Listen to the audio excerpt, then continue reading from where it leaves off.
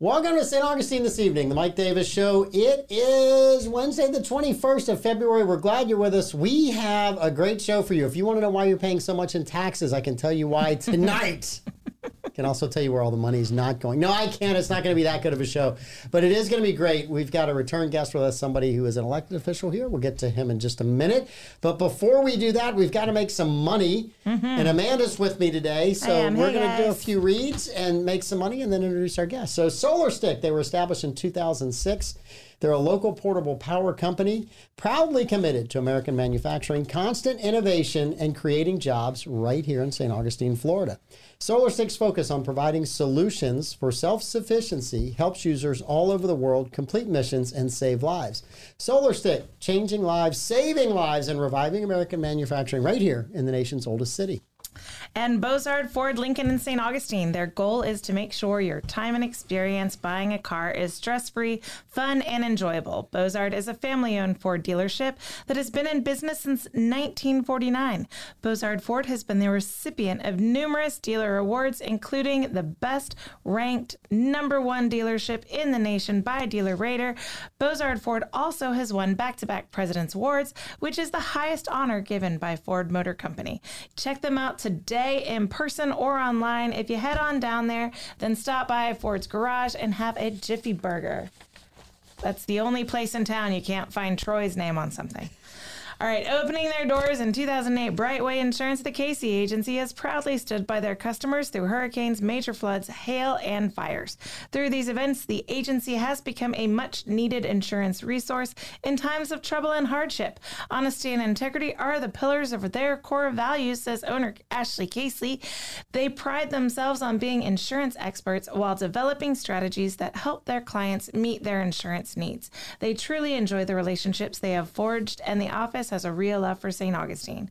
Brightway Insurance, the Casey agency, for all of your insurance needs. Wait, Troy's name is on that Jiffy Burger. It doesn't just say 904 now. Ugh, I misspoke. Back to you, Mike. He's everywhere. He's everywhere. He's everywhere. You can't shake that dude. He's like that thing you can't get rid of. Although no one knows his name. Tony, it's Tony. Tony Belvins.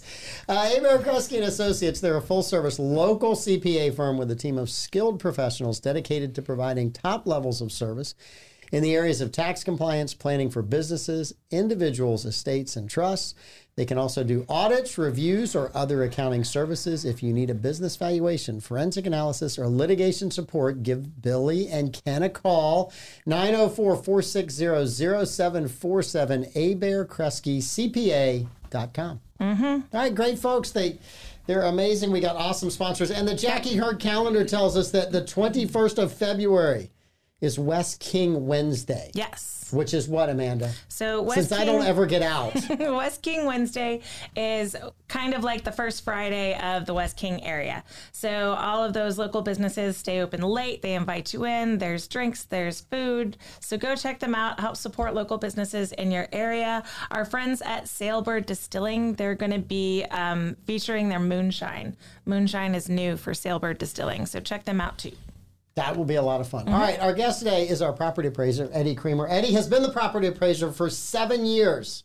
It's a lot of years. Which means it's year 8, which he's running for re-election again. Congratulations. Thank you, Mike. Welcome back, my friend. Thank you. Thanks for having me. It's good to see you back. Always good to see you. Yes, and so you do not collect the taxes. However, you do help Dennis Hollingsworth figure out how much to charge people. I do. Our office, I tell people we do not collect taxes. We're not involved in that process.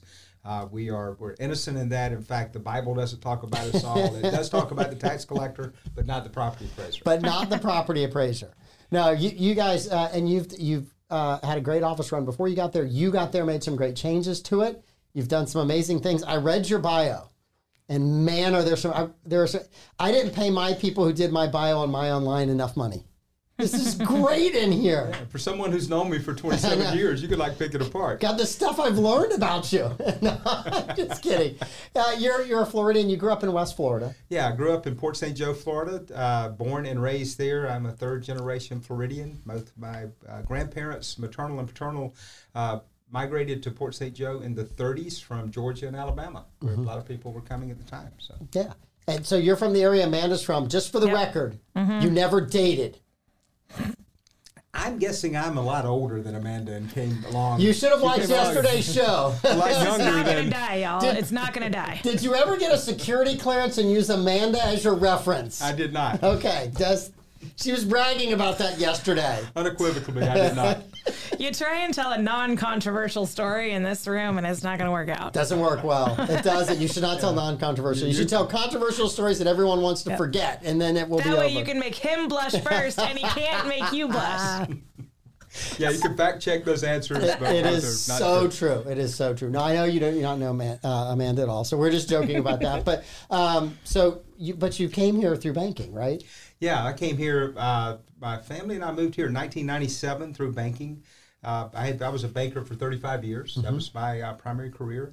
And along that time, I had got to know a group of people that were bankers and some other sort of businesses involved in banking technology, especially.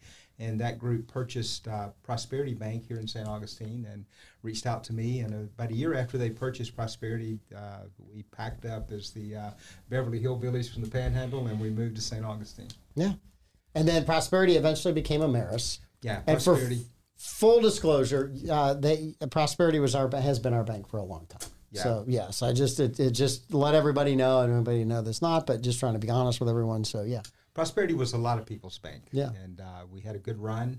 We sold to Ameris in 2013. Mm-hmm. Well, at a time when banks were getting bigger, and I was a Barnett client, right? I think it changed names like 3 or 4 times in a couple of years. So when you look at that, right, it was nice that Prosperity was still the hometown bank, right? It was all the locals that used to work for a lot of other banks that got gobbled up by bigger banks. A lot of them ended up with you, and it was a lot of fun to go do business down there. Yeah, and it was a lot of fun to be at Prosperity. We had a great group of people. We grew organically to one of the top. We were in the top 10 largest banks in Florida. We were always in the top 5 most profitable in Florida, and we did that all organically from customers in St. Augustine, basically, and the markets that we served around here. And you guys did a great job at it. So. As well. And so then you decided banking wasn't enough excitement for you. You wanted to run for public office. Yeah, banking, 35 years in banking was a good career for me. And as you remember very well in the business you're in, 2008, for the construction industry, the banking industry, the world kind of ended. I'm still in therapy, by the way. Thank you for bringing that painful memory up. Occasionally I have to do therapy too. And the regulatory approach to that was very aggressive. It was all our fault. We caused it. And so the regulators forced the consolidation of a number of banks.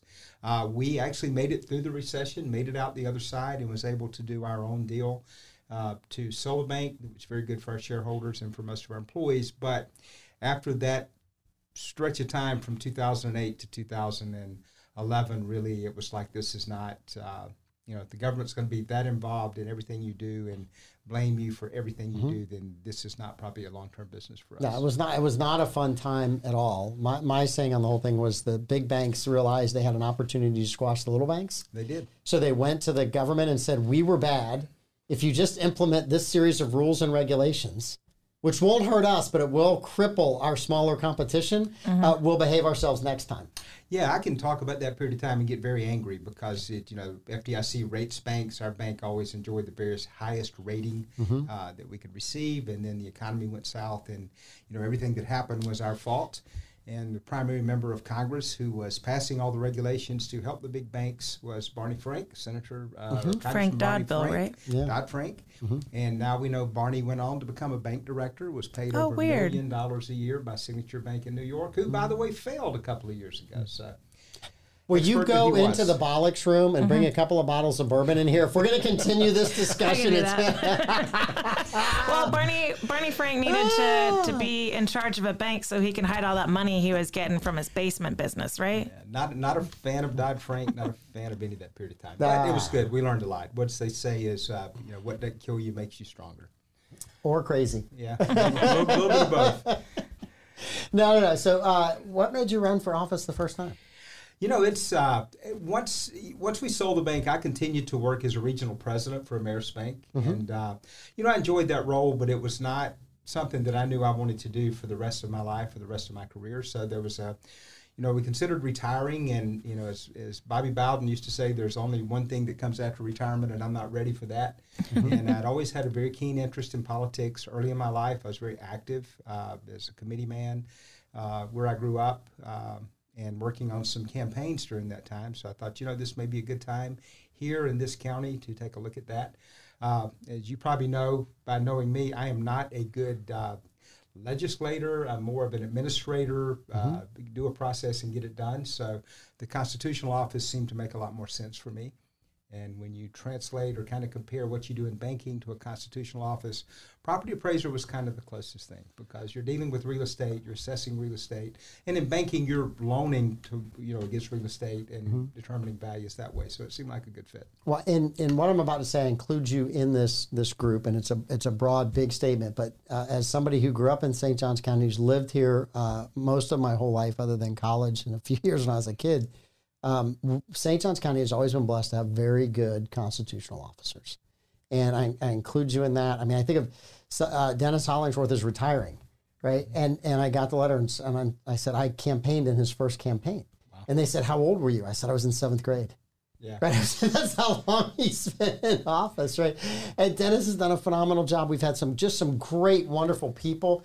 And that's been a blessing to our community, especially when you look at the growth in the community, right? I mean, we had some good people that did it the right way. But when I say that, and Sharon Outland, I really like Sharon a lot. I knew her husband, Tony, well. But you went into her office and you didn't just go, hey, I'm going to leave it here. You immediately said, hey, let's see if we can do some different things. Yeah. And constitutional officers, yes, we're politicians, and yes, we have to run for office, but we have a specific function that we have to perform as defined by the Florida Constitution. And that function has to be performed. It has to be performed against a certain time frame and calendar under statutes every year. And so we are constantly working against a scorecard to make sure that we have done what we're supposed to do. So we're not passing legislation.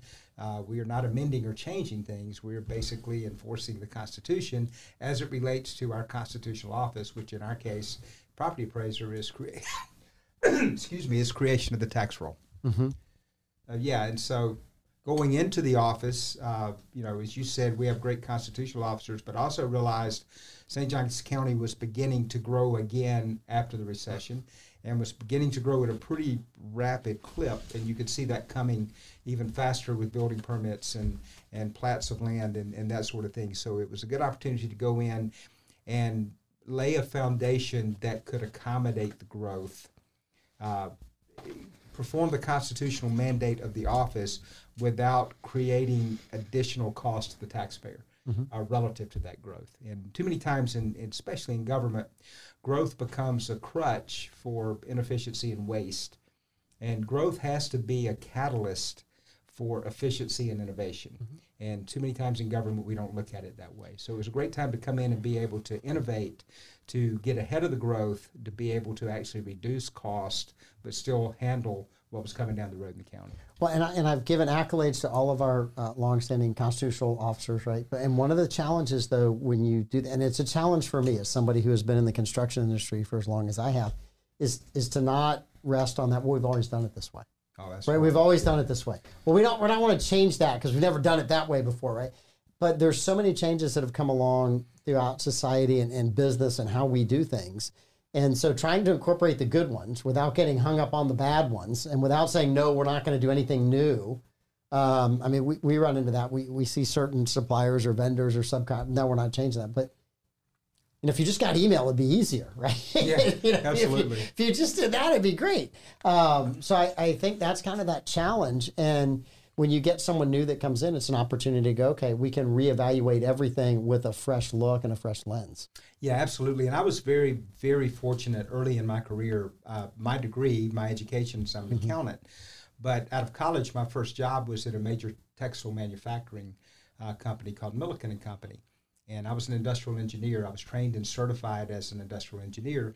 And what we did was time and motion studies and process improvement studies on particular jobs in a plant. So we were always looking at something from three basic questions that we asked. So if they sent me out into the yarn mill to do a time and motion study on the spinners, the questions we asked first was, what do you do? We had to learn, what do you do? So we actually would spend a third of the study following them to determine what they did. And then usually on a lunch break, we would ask, why? Why do you do that? Why are you doing these steps? And there's always good answers to that. You know, I was trained that way. We have to do this. This is quality. But then you can run into, well, we've always done it that way. Yeah. So you kind of scratch that one off the list. We're not going to do that anymore. And then the other thing you run into is, well, I'm not sure why I do it. I just do it. And so you kind of scratch that one off the list. And then the third question then we would ask is, okay, how do we do it? So then take the steps that you knew you had to do, and then how do we do it, and look for efficiencies in doing that. And I've always approached either the bank or now the property appraiser's office in the same way. Is what do we do? Why do we do it? Now how do we do it? Mm-hmm. No, I think that's it. So what are the changes you implemented 8 years ago? And you kind of been following through on since then. Yeah, so initially when I took office, our office was assessing just over 136,000 parcels in the county. Mm-hmm. And the value of the tax roll was just over $31 billion. Okay, so this year in a working tax roll, we're assessing 176,000 parcels. So the parcel count is up almost 30% during that period of time. The tax roll, as opposed to the $31 billion in 2017, is now $83 billion. So it's up 165%. So what we did was step forward from the days when an appraiser was in the field, in a car, with a camera and a tape measure, to using tools like high-resolution aerial photography that gives us multiple views of the property, that resolution to the point that we can actually measure the home accurate within 4 inches, if you will. Building permits from the building department, probably $30 billion of that growth in the roll is new construction.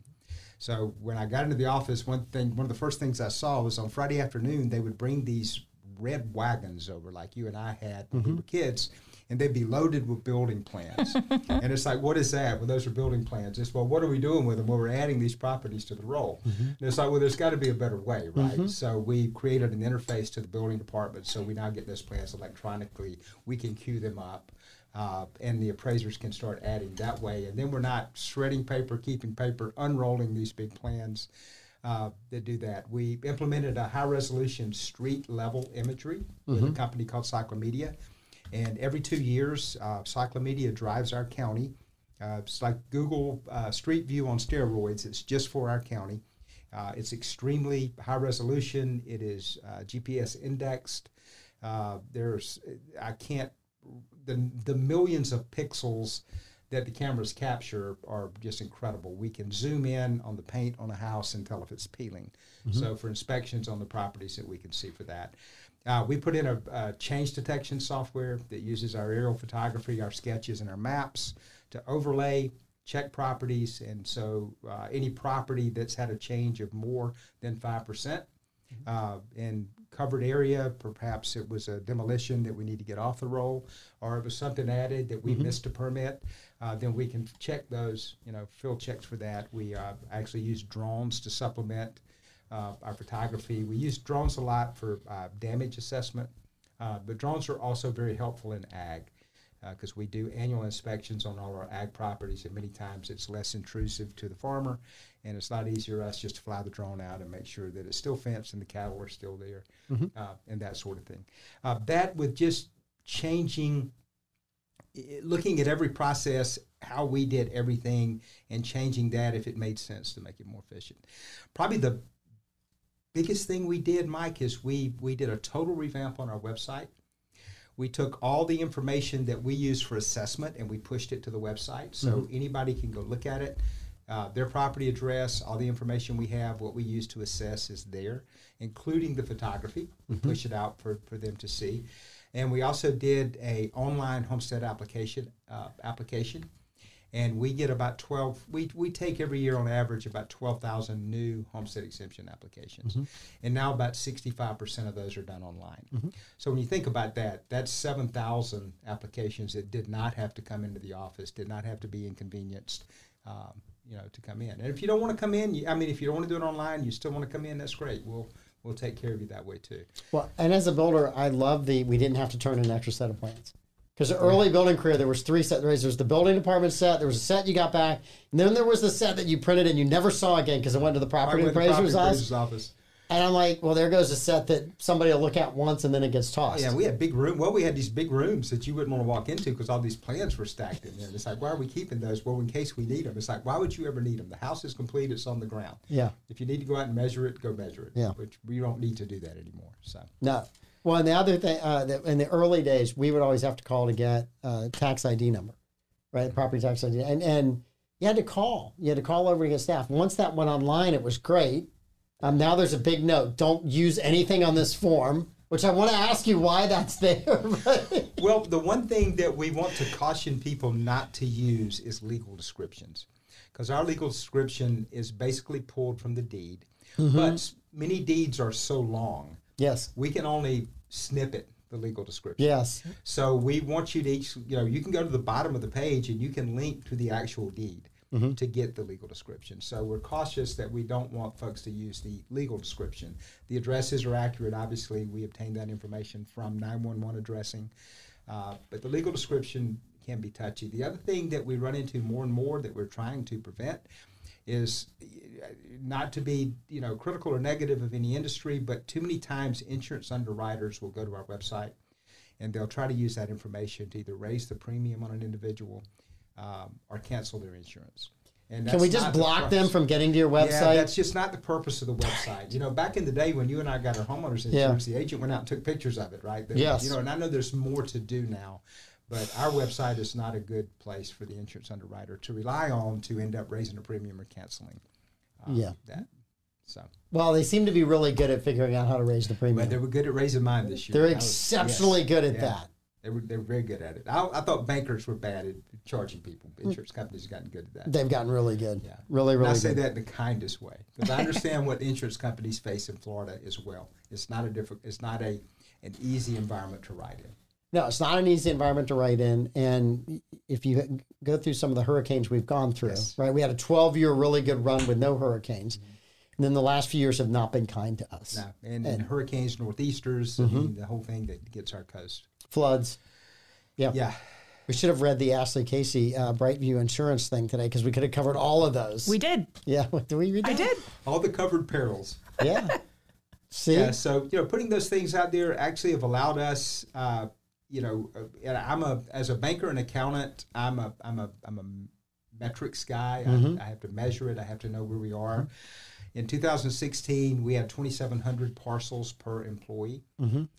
Today, we have 3,800 parcels per employee, so each employee now is responsible for, on average, 1,100 more parcels. It cost us in 2016 or 2017 $39.70 per parcel for the process. Today, it costs us $36.54 per parcel, so mm-hmm. about $3 less. And if you multiply that by the 39,000 increase in parcels, that's significant savings to the taxpayer. 2017, there were 52 employees. Today, we have 40 employees. Mm-hmm. And, at that time, we had 12 vehicles because they were in the field all the time. And today, we have 5 vehicles that they don't get used nearly as much as, they would in the past, which mm-hmm. is safer for my staff. It's more convenient for the property owners because people aren't out traipsing around in their yard, knocking on their door when they're not home and their kids are home for school and that kind of thing. So, as a kid, that was the one thing. If the property appraiser comes knocking, don't let him in the house. Just turn the lights off. Turn the lights off. If you see the property appraiser pull up, hide, right? It's like, what if the police come? Oh, you can let them in, but not the property appraiser. So we've almost totally eliminated dog bites. Yes. For our employees. Now they're not going to feel as much. We haven't had a bite in probably 5 years. So. There goes the jinx. There goes the announcer jinx.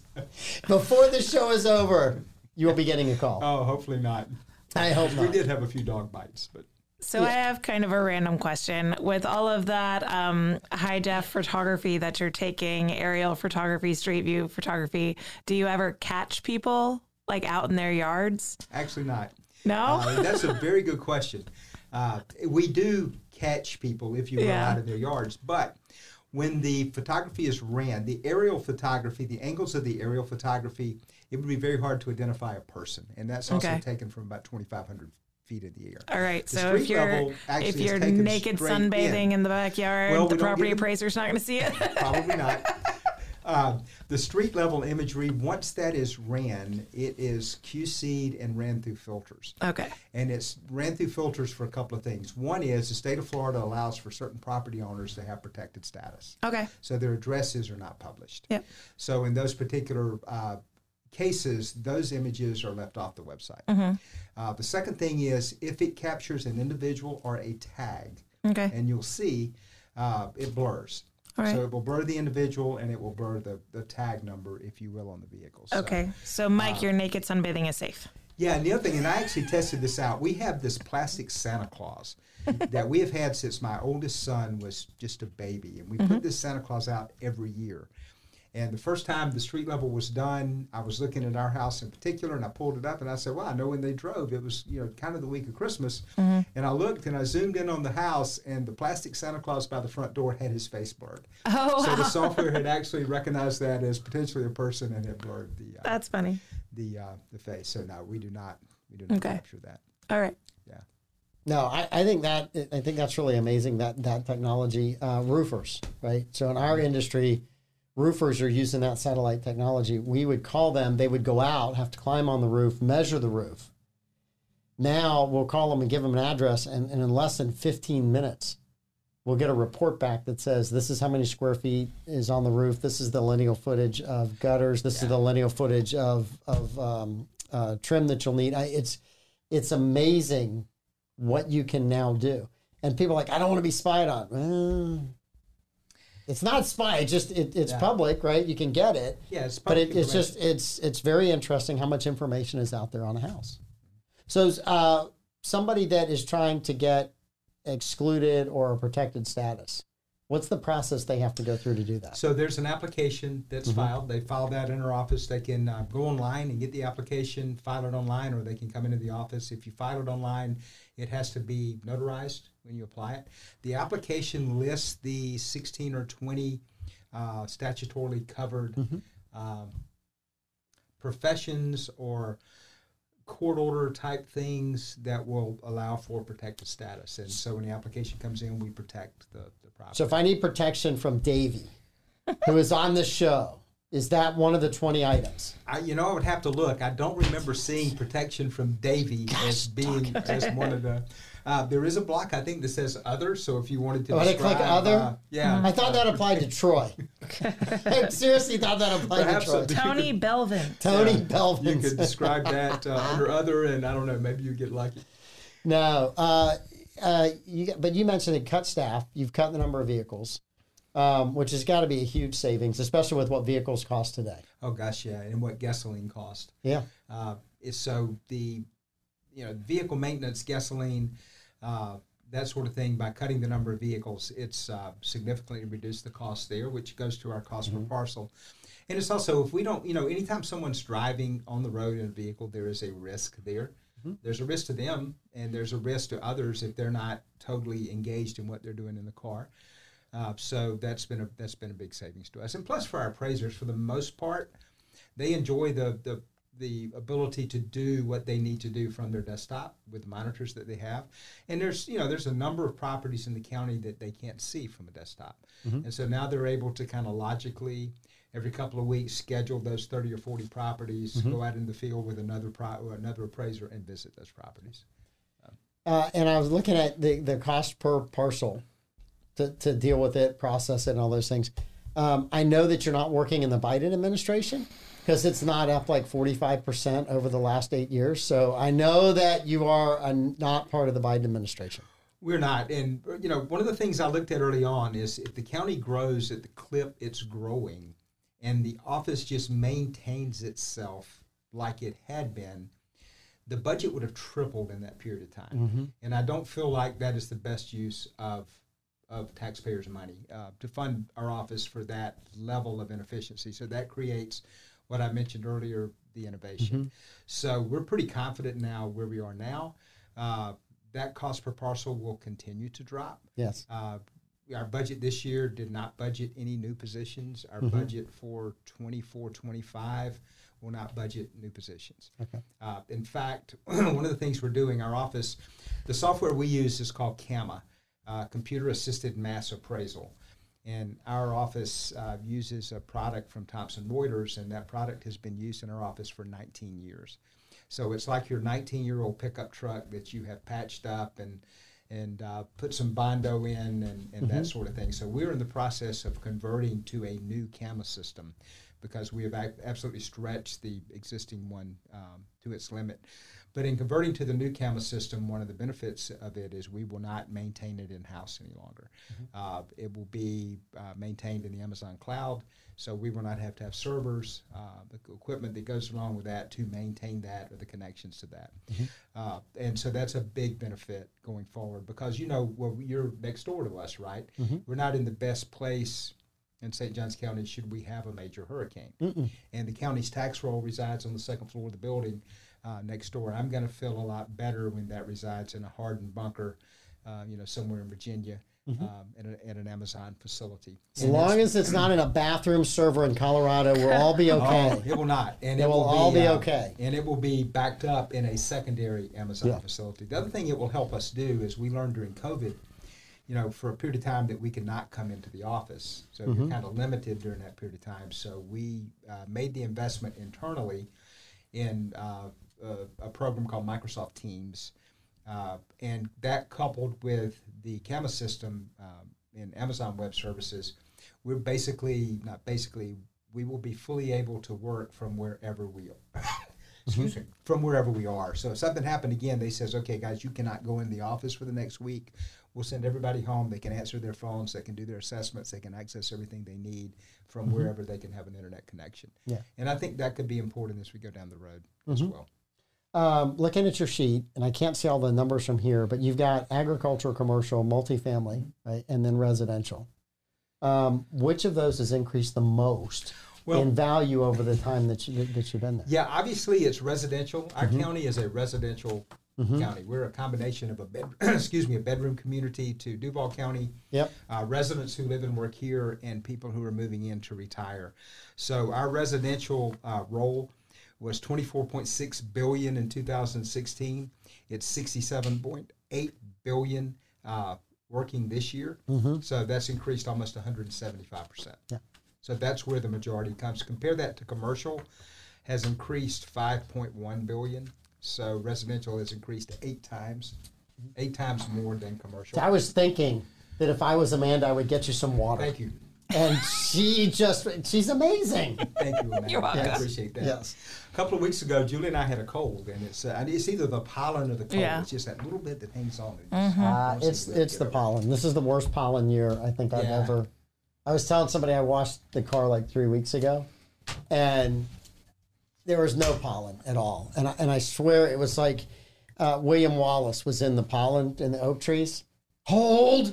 And as soon as I finished washing the cars and walked inside, now, right? And it all just, I walked out the next morning, you could have written your name on any of the windshields. I was like, thank you. It's just a nice light. That's probably it too, because I go out. I love to grill out, so I'll go out. The first thing you do is like clean the pollen off the grill, right? And then it starts all over. Yeah, no, this has just been a really bad pollen. It's been cold, it's been wet, and there's a lot of pollen.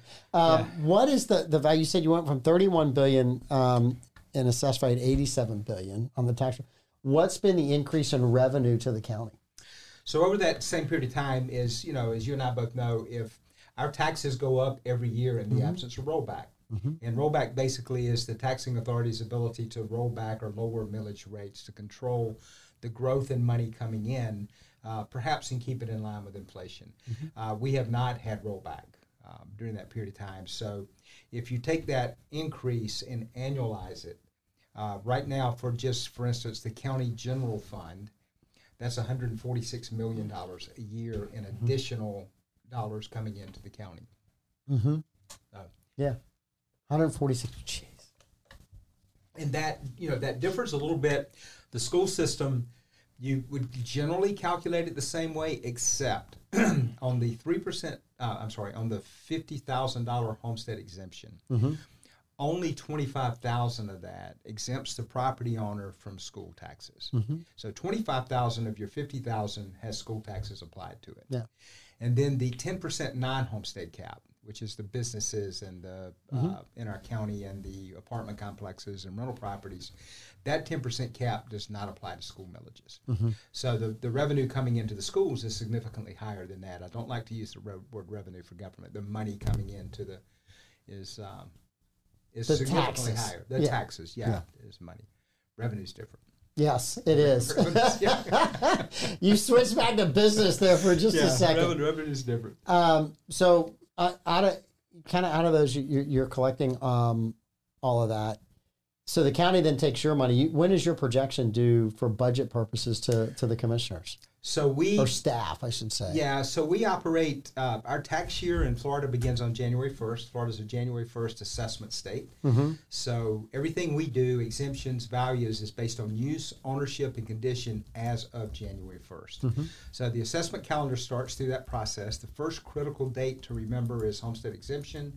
So the deadline to file homestead exemption is March 1st. And our valuation is ongoing through that period. The second critical date is if you're a business owner, your tangible personal property tax return is due April 1st. Okay? And then on June 1st, we submit, it's called a first estimate, basically, a first submission of our tax roll to the Florida Department of Revenue. And simultaneously, we submit that to the taxing authorities in the county, all the taxing authorities. And that starts the budgeting process for the taxing authorities, and it starts a review, a review process for the Florida Department of Revenue. So all 67 tax rolls in Florida are submitted to the Department of Revenue for evaluation in the month of June. And the Department of Revenue does a full evaluation of the tax rolls, and they're making sure there's consistency from county to county, that you're meeting certain ratios, that you're qualifying sales that should be qualified, etc. And then sometime in that 30 days, the Department of Revenue will advance the roll. It's called, basically, they approve the roll. And then July 1st, we submit that back to the taxing authorities as a final roll. In our case, there's usually little or no change in that roll. Most of the questions we used to get back from DOR is, why did you disqualify this sale, or why did you qualify that sale? Because they actually look at every sale in the county that we've qualified or disqualified for the reasons to make sure they agree with that. And so once they advance that, then we send it back to the county, and they can begin moving towards finalizing their millage estimates, because at the same time, we're moving towards trim, or truth and millage. And so truth and millage, those statements for us are usually mailed the second week in August, around that time. And so a week or so before that, the taxing authorities have to have approved their tentative millage rates to be included on the trim notice. And that's the big form that says this is not a bill. This is not a bill, but it's the most important. It's okay to cry, but it's not a bill yet. But it is by far the most important property tax document you will receive each year on your property. It shows you your valuation from our office. It shows you what last year's valuation was. It shows you the projected millage rates. It shows you what your taxes and millage rates were last year. And that center column shows you what the rollback rate is. And basically what that's telling you is this is the millage rate the taxing authorities would have to charge to collect the same money this year as they did last year. As a starting point. And then it also shows exemptions and caps that you have. It also triggers the taxpayer's 25-day appeal period. So during that 25 days, they can file an appeal with the Value Adjustment Board if we disagree on value, or if we disagree whether or not someone qualified for an exemption, they can get that appeal filed for that. Also during that period of time, after July 1st, we can't change the tax roll. It's locked. Our appraisers can't change the tax roll. And it's locked until trim. Once trim goes out, we can open the roll back up. And if we, talk with the taxpayer, there's something that can be changed, we can make that change. And then at the end of trim, the tax roll locks again. We cannot make changes to it at that point. And basically at the end of trim, which is mid-September, we actually roll to the following year and start adding new construction that we already have the permits for, that was completed. During this year. And then after trim, we can't change the tax roll because it's being forwarded then to the tax collector to prepare the bills that go out in November. And homestead exemption, there was a time when you had to go in and file it every single year. You do not have to, once you've applied for it, you only file now if you're going to change that status. Correct. Homestead exemption is automatically renewed. That's actually a county option, and obviously we opt to automatically renew you because we don't want to force you to come back and reapply every year. So does Miami-Dade make everyone come back? They do not. Most counties now, I'm not aware of a county that requires reapplication. That would be crazy. That would be horrible. Yes. It would be horrible for the citizens and horrible for the property appraiser in Miami-Dade. Yeah. So the only time that you would change is a change in status. Generally, we know that, and you don't have to reapply. So a change in status is going to be you sell the property, you apply for homestead somewhere else. There's a death, there's a divorce, the property's transferred into a trust or something like that is a change in status. And we usually are picking that up from the sources of data that we have to look at that. Exemptions for homestead. We kind of talk about this all the time. We started with one exemption, and then we kind of added quite a few. So how many are we up to now? Well, there are a number of exemptions in addition to homestead. Homestead is the gateway. Yep. So you have to have homestead for the others. So in the homestead exemption, there is a low-income senior exemption. The low-income senior exemption is your adjusted gross income cannot exceed an amount set by the state of Florida every year. This year it's right around $37,000. And the just market value of your property can't exceed $250,000. That pretty much eliminates most people. Everybody on the waterfront's gone. Yeah, for the low-income senior. And then there's a long-term low-income senior, which is the same criteria, but if you've been homesteaded for 25 years, you are totally exempt from taxation with the same criteria. And then there are a number of veterans exemptions. The veterans exemptions are generally disability, combat-related disability exemptions. It's important to us here because of the National Guard and people deploy. And so there's a deployed service members. Basically, it's not an exemption, but it's a credit for taxes for the period while they're deployed, if they're deployed in a State Department recognized mission, which most of them are they deployed for. And then there's some disability exemptions, civilian disability exemptions. You know, they generally require either total blindness or 100% confined to a wheelchair to obtain those. Yeah. And that's generally the exemptions that are available now. Yeah. There's some first responder exemptions that pass in the line of duty. Which I think we're all good. I mean, we've most of those we voted on as citizens, and it's kind of, you look at it and go, you really like it to be a clean, simple system, but then somebody brings up one, they're deployed. Yeah, we need to do that one. So you're looking at it going, there's a really good reason for that. I'm good. Well, you were getting ready to push a button, so I didn't know. You guys are talking, so I'm trying to keep the cameras on whoever's talking. All right. Yeah, homestead exemption obviously is extremely important, especially with values going up. And people say, well, I really want that $50,000 deduction in my assessed value is important. And yes, it is. In our county, it saves you about $650 a year. The most important thing you get is a 3% cap on the amount your assessed value can go up each year. Yeah. And so the assessed values in our county up 165% over 6 years. Your 3% cap has been really important to you over the last 6 years. Yes. Yeah, because I mean, we talk about this, and you mentioned a couple times, without the rollback, the county's essentially, I mean, everybody's getting a 3% bump every year. Pretty much. And so when you get a 3% bump every year, you're paying 3% more in taxes. And so the rollback would be nice. We just haven't seen it yet. Yeah, and the statute says it's the lower of the cost of living index or 3%. Yeah. My first 3 years in office, the cost of living index was actually lower than 3%. Yeah. Hasn't been since then, and probably won't be for some time in the future. So, as long as people are continuing to move to Florida at the rate they're moving, I don't see it. There's such a demand for new housing. You know, people say, well, we're building a lot of houses here. Yes, we are, but you don't see many of them standing vacant. There's just such a demand for the housing. Well, there was a study done by one of the home builders. I saw it probably around 2020, 2019, 2018, somewhere before COVID. And it showed a graph of where housing should be, right? And then because the downturn was so severe in 2008 and 9 and 10 and 11 and 12, that even with the uptick, there was still a delta between houses that had been built over that time period, so it's 12, 15 years, and houses that should have been built. And that's what made it even worse when people decided to move to Florida and there were no houses available. Yeah, and there's, if you statistically, when they look at, what will be the demand for new houses, they use household formation. So how many new households are forming translates into demand for housing units. And over the past probably 12 or 15 years, the construction industry has underserved the demand for housing by almost 50%. So there's a backlog of housing to be available, and it causes two things. One, it causes the price to go up, but it also causes building to increase pretty dramatically. And, building in St. Johns County has increased dramatically. But, a couple of times a year, I'm with the other property appraisers in the state. We are not the only county in the state that's experiencing a rapid increase in building of residential units. Are you grateful you're not in charge of the villages? Yes. I was visiting with my friend Mike Twitty, who's the Pinellas County property appraiser.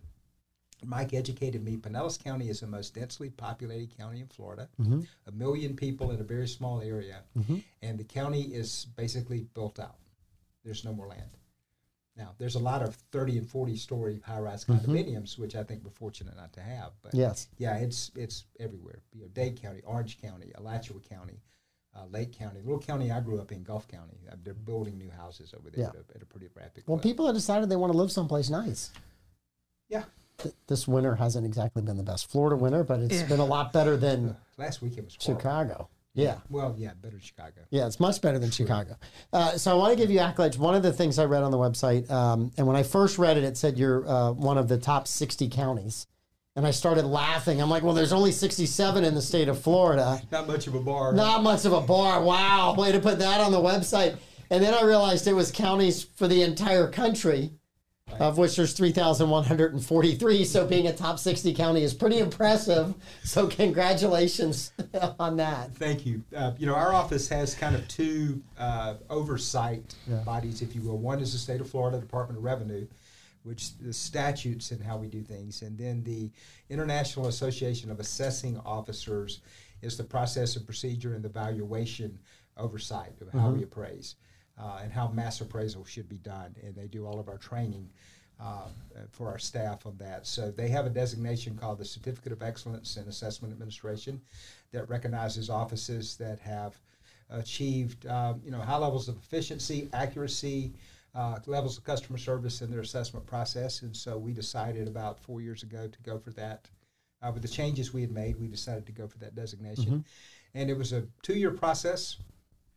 Almost a 2-year process, but we received the designation on the first try and was awarded it a year ago, August, at the annual conference. So we were very proud of that. Our staff worked extremely hard to get us to that point, and we were one of 60 jurisdictions in the United States to receive it. So, yeah, something we're very happy about. Did you learn anything through that process that you went, you know what, now that we're in the middle of this process and we're seeing what they're asking, maybe we should be doing that differently? Mike, honestly, I'm going to say not. Okay. What we learned a lot because it required us to document every single thing we did. But we were already really 4 years into the process of changing things, so it was time to document that anyway. Yeah. And so, there were some minor things we tweaked and changed, but we had an outstanding staff, and we do have an outstanding staff, and they were ready to make the changes. And I think the biggest thing we learned is we really had a great team that was ready to embrace this change, ready to do it differently, to be more efficient, to excel in their field.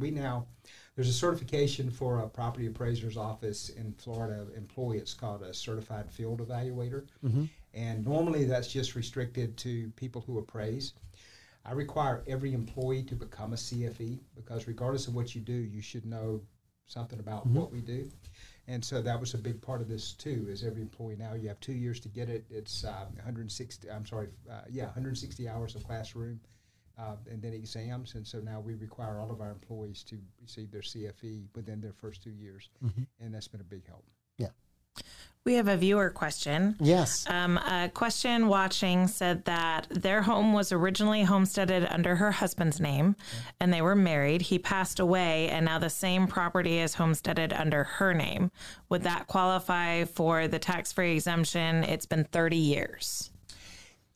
The answer to that question is if the value of that home is $250,000 or less, just market value by our assessment, and their adjusted gross income is less than the state limit, which is right around $37,000, the answer is yes. Okay. Homestead in a married situation like that, where you're joint tenants, it's a joint benefit. So the passing of one spouse does not affect the homestead exemption for the other spouse. Even though it changed names that it was under. Yeah, it was still, it was the joint tenant that received All right. it. Fantastic. Thank you. Excellent question. Yeah, and I've had a couple of instances to be in the office in the last 5 years. Some deaths in the family where I've had to deal with mom and dad's estate and stuff. And I've just walked in. Staff has always been great.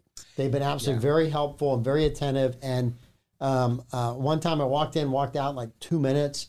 The next time I just happened to walk in behind enough people to fill all the rows up. Staff was working really hard. I think 3 people were like, "We'll be with you," and I'm like, "No, it's okay. You're busy. I got that. I'll just wait. I'll take my turn." But staff was wonderful. We have a great group. We have a great group. And I'm very proud of them. Our customer service folks out front, because they're answering the phone, they're processing the internet-based applications, and they're waiting on the folks that come in the door. And they do a fantastic job, especially this time of year. The deadline's March 1st, so a lot of people are coming in now to file. And usually within 10 minutes, we have them in and out the door, and they're usually smiling and laughing when they go, which is a good thing. So because they're not in Dennis's office. No, I'm just kidding. Dennis, we love you. They do a great job downstairs. They do an amazing Because thing. if you're going to get your homestead exemption, your first stop is Dennis's office to get your driver's license, and up you come. Listen, Dennis's office has been a great job for forever. They did such a good job, they even bailed out the DMV. Right? Absolutely. And people were happy to go to Dennis rather than the DMV. So Absolutely. Dennis's staff's wonderful. I'm joking with them, but Dennis married Barbara Jean and her husband. really, That's what she said in comments. I do not doubt that at all. I don't doubt that at all. And, you know, Dennis and I talked. We were at a conference together last month, and he's over 40 years. He was a tax collector. Yes. So you talk about changing to keep up with the growth. He's done it and seen it. And so that office, to operate the way it does as efficiently in a county this big, we're right above it, so we see it. And people move out so efficiently. He does a phenomenal job. His staff does a really good job. And I joke about that, right? So I'm 57, right? I was about 13. So that Dennis is going on 35, 36 years in that office is how long. Which is just incredible. I stand corrected. It was Dennis's mom that married her. Okay. So you've got a deadline coming up. March 1st is the deadline to file for homestead exemption. Yes. All right. Excellent. So March 1st, do it online or come into the office either way, and we'll make sure we get that approved for you for this year. Okay. If you are unable to come in by March 1st, if you've had an illness or you're traveling, don't let that be a deterrent. Come in after March 1st. The statute says the deadline is March 1st. And the statute goes on to say the property appraiser may accept late file applications for good cause. And good cause to our office is if you qualified as of January 1st, we're going to get you your homestead exemption this year. However, at the end of trim, we can't do it anymore. So just come in as soon as you can or go online. Which is July 1st, right? And trim ends in September. Will be mid-September. Mid-September, okay. So come in as soon as you can and get it done. Come on, Mike, listen. I was listening. Well, you're smarter than me. I'm a guy. I'm listening deficient. Our online application is very efficient. It does take about 10 minutes. It's going to ask you a few questions. It autofills your address. You put in your driver's license number. And as soon as you complete it, it's going to give you a receipt number. And within 3 business days, you'll get an email from us either approving the application or asking for any additional information to go ahead and get that done. It's a very smooth process to get it done. Good. Good. And I've already put the website in the comments so people can find it there. Anything else? We got about 5 minutes. Anything we didn't touch on that you want to talk about? Running the office, campaigning, anything at all? No, just, we're very happy that the team we've been able to put together and what we've been able to accomplish in the county to keep up with our growth without becoming inefficient, without being a drag on taxpayer money, to be able to improve the level of service. We have a standard in the office. We return all of our phone calls by the end of the day, all of our emails by the end of the day, and all of our voicemails by the end of the day. I've always been able to maintain that standard both at the bank and our office by publishing my direct number. And my direct number is 827-5520. I answer my phone. I've never had that ever in the whole history. No, I'm just kidding. We have a cell phone number. I know. Yeah, and so we all answer the phones. We all respond to our customers because we truly believe our taxpayers are our customers. What's your number again? Direct line? 904-827-5520. That's direct. And I answer my phone, and generally I can help you out. But if there's a complicated question, then I have staff that will help you out with that. One other thing briefly to touch on is the ag classification in Florida. If you qualify and you're producing something that qualifies for ag, that is a very important thing for you to get. The deadline for that is April 1st to apply, and we'll help you through that process as well. And ag is not an exemption, it's a classified use, which basically gets a much lower assessment per acre because of what's being produced. So crazy curveball question. Now that certain marijuana is legal, does that fall under the ag classification? Yes, it does. Medical marijuana growers are ag. Okay. And actually we have a very large one, very large operation in our county. Okay.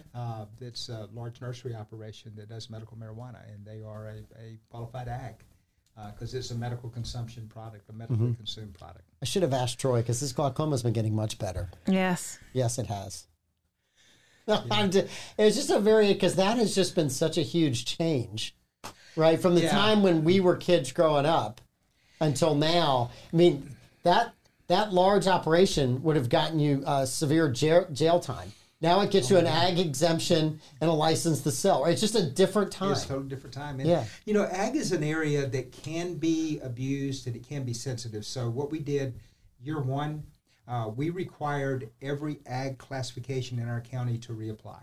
And we spread that out over a 3-year period, a third, because we didn't want any questions about, you know, unqualified ag. And there were some people that were unhappy about it, but subsequently they were happy when the press showed up and asked them about their ag classification. So we required everyone to reapply so we could reapprove them or deny them if necessary. And then we now do annual inspections on every ag property. Yeah. There's some people will call me and say this has ag. And this is not ag anymore, but you still show it as ag, and it's normally because on January 1st it was ag, and everything occurs January 1st from us. So if it happened after January 1st, we do it next year. Yeah. So. Yeah, it was just a really kind of one of those, you said ag, and I started thinking about what's the growing agricultural product that's out there today. Marijuana. And, you know, I don't think it will be our last medical marijuana facility. And then there is, you know, some conversation about some facilities that are starting to do some hemp-based products, and ultimately that will probably turn into some sort of, you know, could turn into some sort of marijuana-based product as the laws are loosened up over time for that. So it's a it's a wild, wild west out there. Yes, it is. It's the Wild West. Yeah. When you and I were in school, you got expelled for that. So. Yeah. Same here. I got a whipping just for thinking about it. Expelled nothing.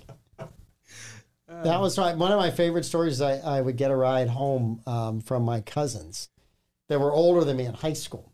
And it was either ride your bike to school or ride your bike home or ride home with your cousins.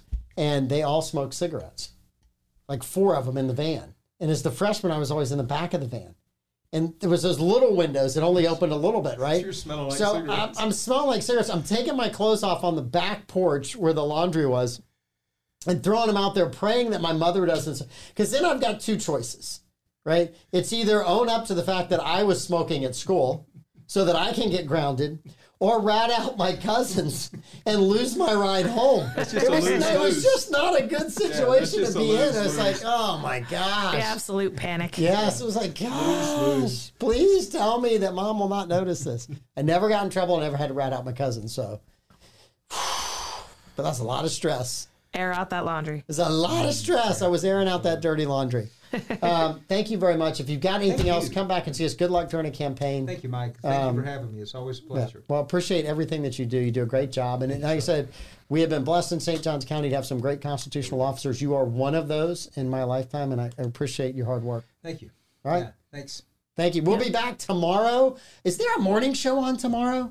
Do you know, Amanda? Rumor has it there's a morning show on. Rumor has it, yes. But no Van Strange. No Van Strange. No Pete Melfi. Van Strange is soaking in an Epsom salt bath because he got beat up by some wrestlers. There's a video on Facebook. Oh, wow. And how many days do we have? 3 days? 3 days. 3 days until Florida Man games. So you either got your tickets and you're going to be down there or you're heading for the hills, one or the other. Drop your Florida emoji in the comments if you're excited for Florida Man games. Yes. You guys have a great night. We'll morning show in the morning, and we'll be back tomorrow with trivia. Absolutely. Bye.